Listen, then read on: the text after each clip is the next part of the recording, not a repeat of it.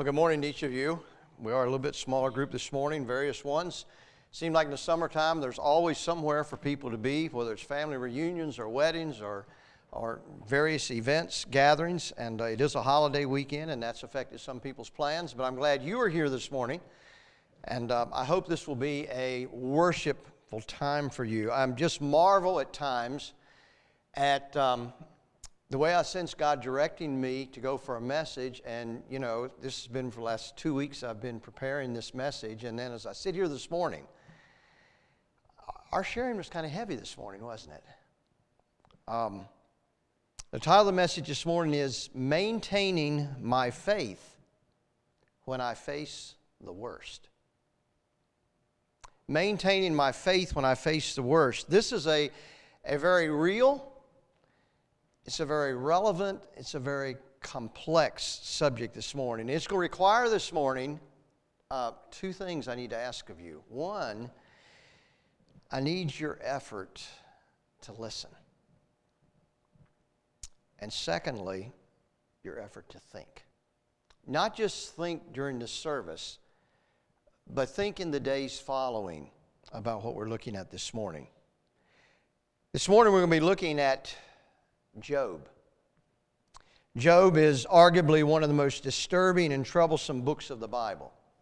If you'll turn in your Bible this morning to Job chapter 2, I'm going to read the first 10 verses, or read this entire chapter, well, the first 10 verses, I'll stop at verse 10.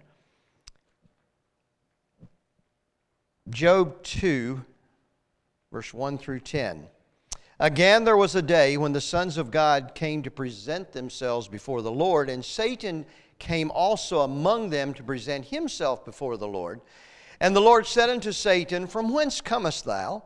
And Satan answered the Lord and said, From going to and fro in the earth, and from walking up and down in it. And the Lord said unto Satan, Hast thou considered my servant Job, that there is none like him in the earth, a perfect and an upright man, one that feareth God and escheweth evil, and still he holdeth fast his integrity, although thou movest me against him to destroy him without cause. And Satan answered the Lord and said, Skin for skin, yea, all that a man hath will he give for his life. But put forth thine hand now and touch his bone and his flesh, and he will curse thee to thy face.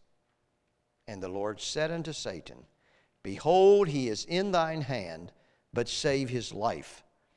So went Satan forth from the presence of the Lord, and smote Job with sore boils from the sole of his foot unto his crown. And he took him a potsherd to scrape himself withal, and he sat down among the ashes. Then said his wife unto him, Dost thou still retain thine integrity? Curse God and die. But he said unto her, Thou speakest as one of the foolish women speaketh. What? Shall we receive good at the hand of God, and shall we not receive evil? In all this did not Job sin with his lips. A recent survey of professing Christians, there was a question they were asked, what is your favorite book of the Bible? What book do you read more than any other book in the Bible? And the predominant answer was the book of Psalms.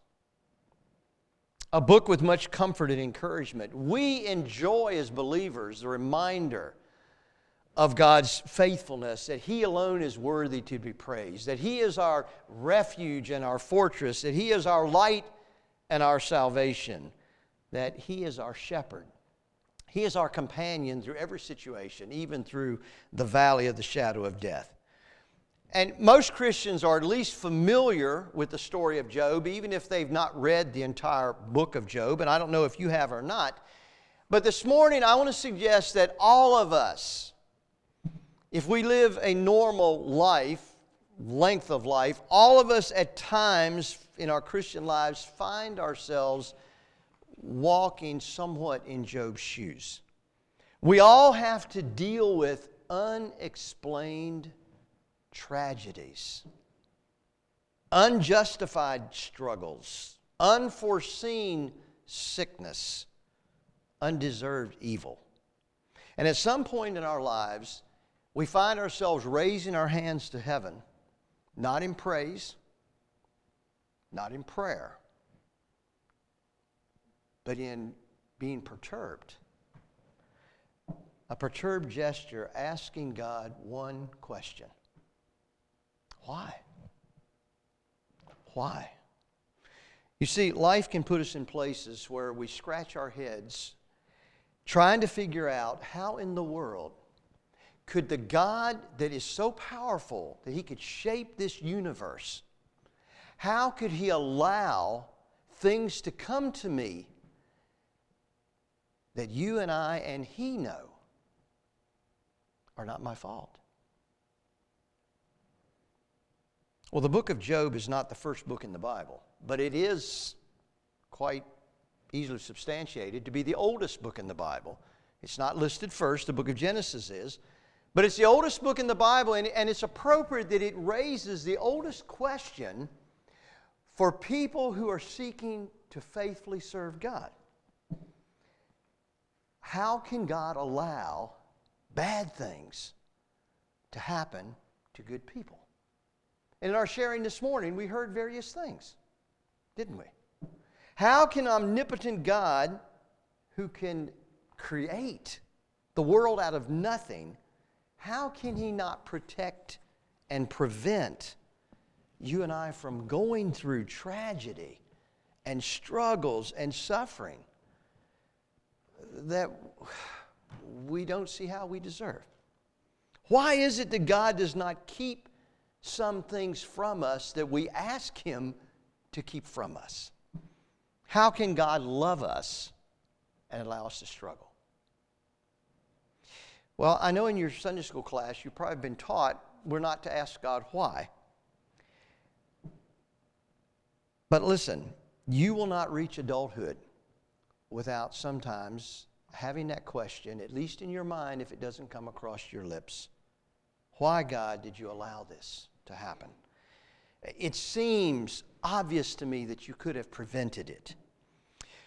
Well, I find the book of Job to be disturbing for two very real reasons. One of those is that right from verse 1 of chapter 1, if you glance over to that, we have Job's spiritual resume. Listen to what the Scripture says about Job. He was perfect. He was upright. He feared God and he shunned evil. Look at verse 8. Even God praises Job. There is none like him on the earth. Job is God's man. Job is the type of man that God wishes all men were like. God says there is no one like Job. And yet, and still, Job loses everything. That reason ought to frighten you and me. And it's because this resume says that Job is holier than you or I. And if Job in his holiness can lose everything and struggle and suffer in ways that do not make sense, it would seem to suggest to me that you and I, no matter how much we love the Lord, no matter how much faithfully we may seek to serve Him, we may have to go through things that leave us wondering, how could God do that to me? The second thing that I find disturbing about Job, the book of Job, is Job can't catch a break. If it's not one thing, it's another. Things in Job's life go from bad to worse. When it seems like things can't get worse, they do. Have you been there? Allow me just to review chapter 1 briefly. The Scripture says that God was meeting with His servants in heaven, and Satan shows up. Maybe we ought to take from that, a lot of times when we get together, Satan may show up. Satan shows up, and God asks Satan, where have you been? And Satan's just chilling, God, just doing what I always do, walking up and down the earth, checking people out. You're in my domain. And God asked him, have you considered my servant Job? There's no one like him. There's no one that obeys like Job. There's no one that fears me like Job. And Satan says, well, the only reason Job trusts you is you put a hedge around him. And you protect him and you bless him and you give him all that he could want. If you would ever take your hand of protection off of Job, Job would curse you to your face. How do you think God would respond to that? Well, God took the challenge. And God said to Satan, I'm going to allow Job to be in your hand. But he commands Satan not to touch Job's body. And I don't know if it was that same day or the following day, but very shortly after, Job faces 3 significant tragedies in one day. He loses all of his possessions, all his cattle, his sheep, his donkeys, his camels. His servants are nearly all killed. And then to make bad matters worse, his 10 children are in the home of the eldest son. And an unexpected tornado storm comes up, and the house collapses, and they are all killed. And verse 20 says that through all of that tragedy of that day, Job hangs on to his faith. Verse 21, Job says, the Lord gave, and the Lord has taken away. Blessed be the name of the Lord. Job hangs on to his faith. Well, chapter 1 would be wonderful if it stopped there. But we go to chapter 2 and we find it's not over. Satan shows up before God again, and God says, where you been, Satan? Just chilling, just checking out, walking up and down the earth. He said, have you noticed my servant Job? Even after all that you've done, have you noticed my servant Job? There is no one like him. He still fears God. He still shuns evil. He still holds on to his integrity toward me. And Satan replies, well, yeah, that's because you wouldn't let me touch him. I mean, a man will give up everything for his life, but if you let me touch his flesh and his bone, God, he will curse you to your face. And again, God takes the challenge. God says, go ahead. I'll allow you access, but you cannot take his life. And Satan goes out, determined, I'm convinced this time, to make sure that Job curses God. And of all the diseases and pain that he could afflict, he chooses painful boils. And the scripture says, from the sole of his feet to the crown of his head, Job has been afflicted. Listen, Job has now been pushed as far as a man can be pushed.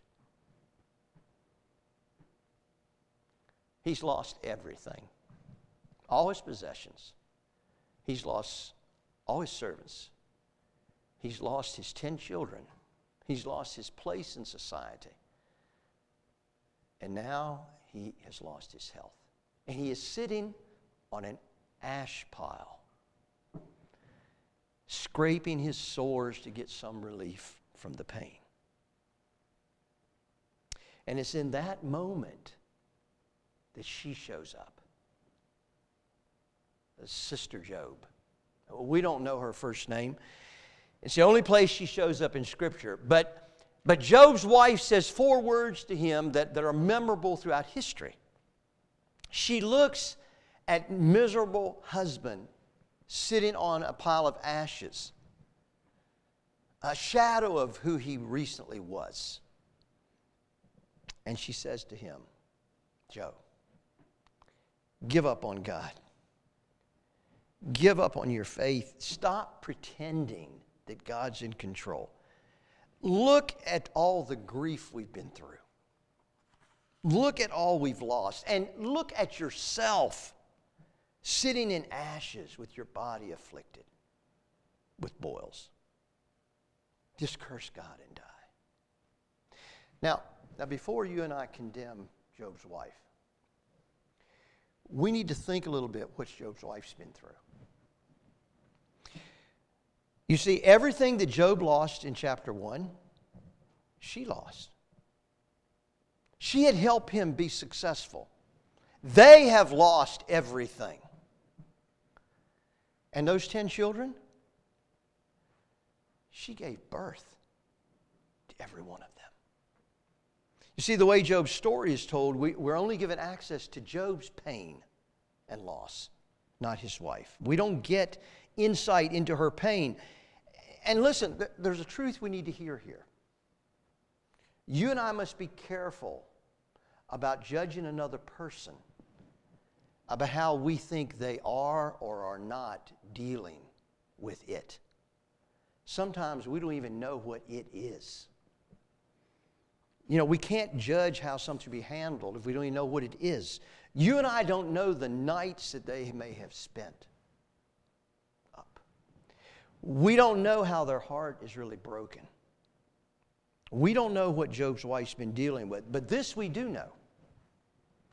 Job's wife has come to the conclusion that dying would be better than continuing on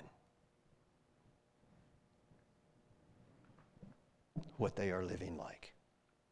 You see, life for some people can get so tough that the idea of ending it all can seem very desirable. And listen, I want to say to all of us here,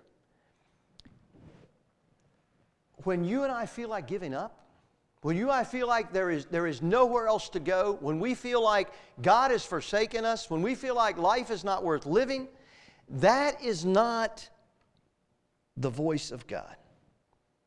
That's not the Lord speaking into our life. Let me prove that to you from Scripture. In chapter 1, Satan asked God, let me touch everything Job has. And he does. In chapter 2, Satan asked God, let me touch his bone and flesh. God gave Satan permission in chapter 1 to take everything that Job has. And in chapter 2, he lets him touch his bone and flesh. What is one of the things that Job has that's part of everything he has? What is one of the things that Job has that is bone and flesh? What bone and flesh does Job have?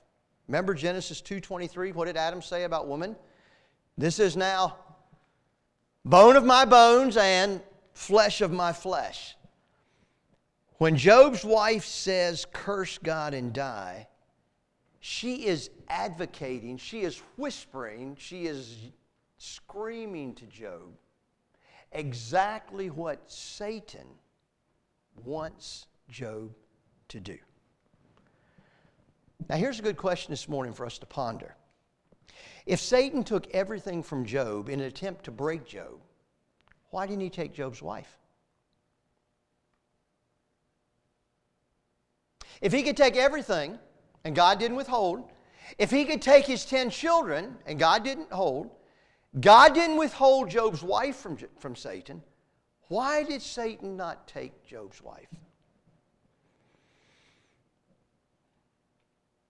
I think it's because Satan needed someone to whisper into Job's life, curse God and die. You see, whenever we hear a voice, I don't care who it's from, that is saying to us, give up.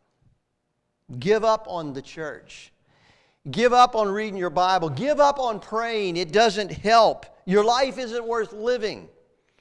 God doesn't hear your prayers. Things are never going to get better. Whenever we hear that, that's not the voice of God.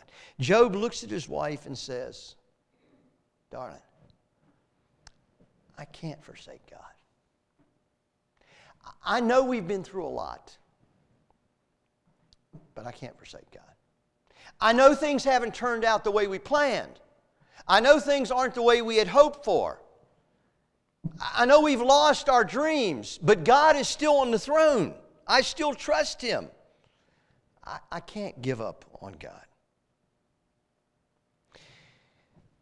So the question that we wrestle with this morning is back to the title of our message. How could Job still have faith in God?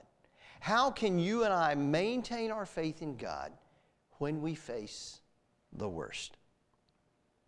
How do we still believe in God when we face tragedy after tragedy?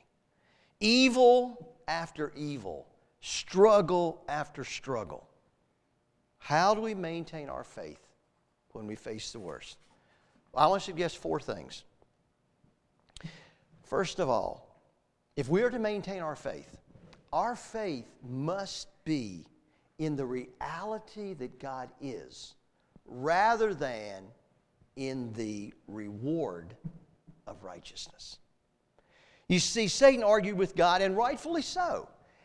Job is not following you out of faith, God. Job understands the formula. If Job does this, you'll do this. There's no faith in that. You see, Satan understands a lot of what some believers today call faith is not faith. It's causality. It's cause and effect. If I go to church, then God will do this. If I pray, then God will do this. If I do it, then God will do this. Satan says that's not faith. That's merely cause and effect. God, I'll prove it to you. Let me take that away. Let Job pray and you don't answer. Let Job worship and things get worse. Then you'll see. Job will curse you to your face. Well, the Lord lets Satan break the formula. Job lives right and loses everything. And Job's wife comes to him and says, Job, why are we going to continue to live by faith? It's not working. We were living right and we lost everything. We prayed for our children and they still were taken from us. We did everything right and God didn't do what God should have done. So why should we still walk by faith, Job? And Job says, darling, you talk like one of the foolish women. And that word foolish there is the same word from Psalm 14 where the scripture says, the fool has said in his heart, what? There is no God.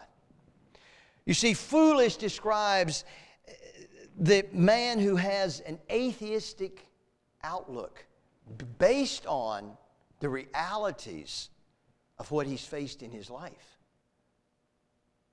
The pain he's faced in his life, the disappointments he's faced in his life. And because of that, he says, there can't be a God. There can't be a God. And Job is saying to his wife, what we've gone through may cause you to act like there is no God.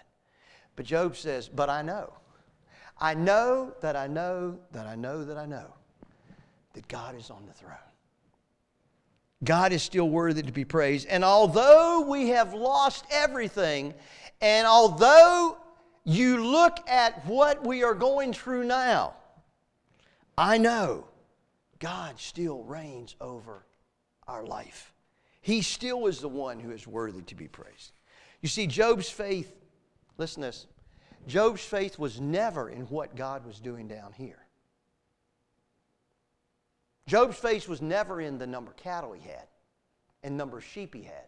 Job's faith was never in the abundance of servants he had. Job's faith was never in the blessing of a family of 10 children. Job's faith was in the God that's in heaven. And that's where our faith has to be, brothers and sisters. It has to be in the reality of God, not in the reward of righteousness. I trust God this morning because I know He's real. You see, God is looking for Shadrach, Meshach, and Abednego faith. God is looking for people who can look down the road and see the fire in the furnace and say, I know God can deliver me from this. But at the same time say, but if He doesn't choose to do that, I still believe in God. My faith is in the reality of God. not in what he is doing here. Job said in chapter 13, verse 15, though he slay me, yet will I trust him. Listen to me this morning. Don't let your faith be in what God is doing down here in your life, the blessings he has given you. Your faith must be in the reality of God. Well, secondly, our faith has to be in the reality of God. But secondly, our faith has to be authentic. One thing the book of Job gives us is space and room to wrestle with God. Okay? God is not upset with us when we question why something is happening. We don't understand what he is doing. Job's wife says to him, she says, curse God and die. Now that word curse is from the Hebrew word barach. And it's an interesting word because I found in my study it can be translated, it's peculiar, it can be translated curse or it can be translated bless. Kind of opposite, isn't it? It occurs 371 times in the Old Testament. 327 times of those it's translated bless. 4 times it's translated curse. So why is it translated curse here? Well, there's a couple reasons. One, Job's wife says, look, Job, barach God and die. Well, you wouldn't bless God and die. So it's pretty good to be curse God and die. But what Job's wife is saying is, let your praise, let what you're saying to God be authentic about how you're feeling for God. Come on, Job. Listen, don't tell me it is well with your soul right. Don't tell me everything is right between you and God. Don't tell me you're praising God because our children are all dead. Don't tell me you're thanking God for boils from the sole of your foot to the crown of your head. She says, are you maintaining your integrity? Listen, God is much more interested in us coming before him authentically in our pain and even in our anger than he is for you and I to gather to worship pretending to be something we're not. There are many people that have walked away from the Lord and walked away from church because too often in our church services we have this idea that you come to church and everybody is to be joyously praising. Listen, as pastor of this church, I long for our environment here to be that you can come and be joyously praising. Or maybe you are so struggling with something that you just need to sit silently. And that's okay. We need not be a museum where we come and admire one another. We need to be a hospital where you can come and your faith that you're struggling with can find healing and restoration.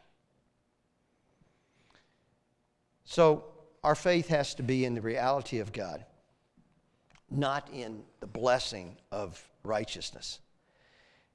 Our faith must be authentic. God can handle it. We must not fake. The third way, if we're going to maintain our faith has to be anchored in the knowledge that the reign of God is greater than the rule of evil. The reign of God is greater than a rule of evil. Now, you might disagree with me this morning on this point. And if you do, we can talk about it later. You see, my job this morning is not to convince you to think like me. My job this morning is to get you to think. And to think about the truth of Scripture. Notice in chapter 1, verse 22, the Scripture says Job never charged God foolishly. He never faulted God. Job lost property, possessions, prestige, and children, but he never criticized God. Rather, he declared what? The Lord has given and the Lord has taken away. Blessed be the name of the Lord. But Job does not believe, and neither does your pastor this morning believe, that all evil is at the hand of God. That every tragedy is God at work. That everything we go through, I do not believe is necessarily the will or work of God playing itself out in our lives. Now, let me argue that from Scripture. Look at chapter 2, verse 10, what Job says to his wife. He says, shall we receive good at the hand of God, and shall we not receive evil? Notice Job does not say, shall we not receive good and evil from the Lord? He knows where good comes from, right? Shall we not receive good from the Lord? But he doesn't say evil from the Lord. You see, Job does not credit evil to God. Job realizes that some of the evil that he has endured cannot be placed at the feet of God, because that evil cannot be God's will for his life. Listen, there is a very real power of evil in this world. It first showed itself in the Garden of Eden. The word that's translated evil that Job uses is the Hebrew word ra. It literally means something that's contrary to God's plan. When we have the story in Genesis about Noah, it says that the ra of people was constantly against the will of God. And that's why God chose to destroy them. Job says, this is not God. Now hear me this morning. Clearly, there are times that God uses things in our lives that don't make us feel good, but still bring God glory. It's obvious there are times like that. There are trials that make us strong. Yeah, that can be God. There are storms that redirect our life. That's God. There are doors that get closed. That's God. There are thorns in our flesh at times that cause us to reach out and pray to God for grace. That's God. But Job says some evil is not God. Job's 10 innocent children that were killed, that was not God. When journalists are beheaded by ISIS terrorists, that's not God. When children are massacred in our schools, that's not the work of God. When Liberian schoolgirls are kidnapped and raped, that's not the work of God. When innocent lives are lost by COVID, that's not God at work. You see, there's an evil that showed its head, as I said, in the garden and still is alive today. Jesus described that evil this way.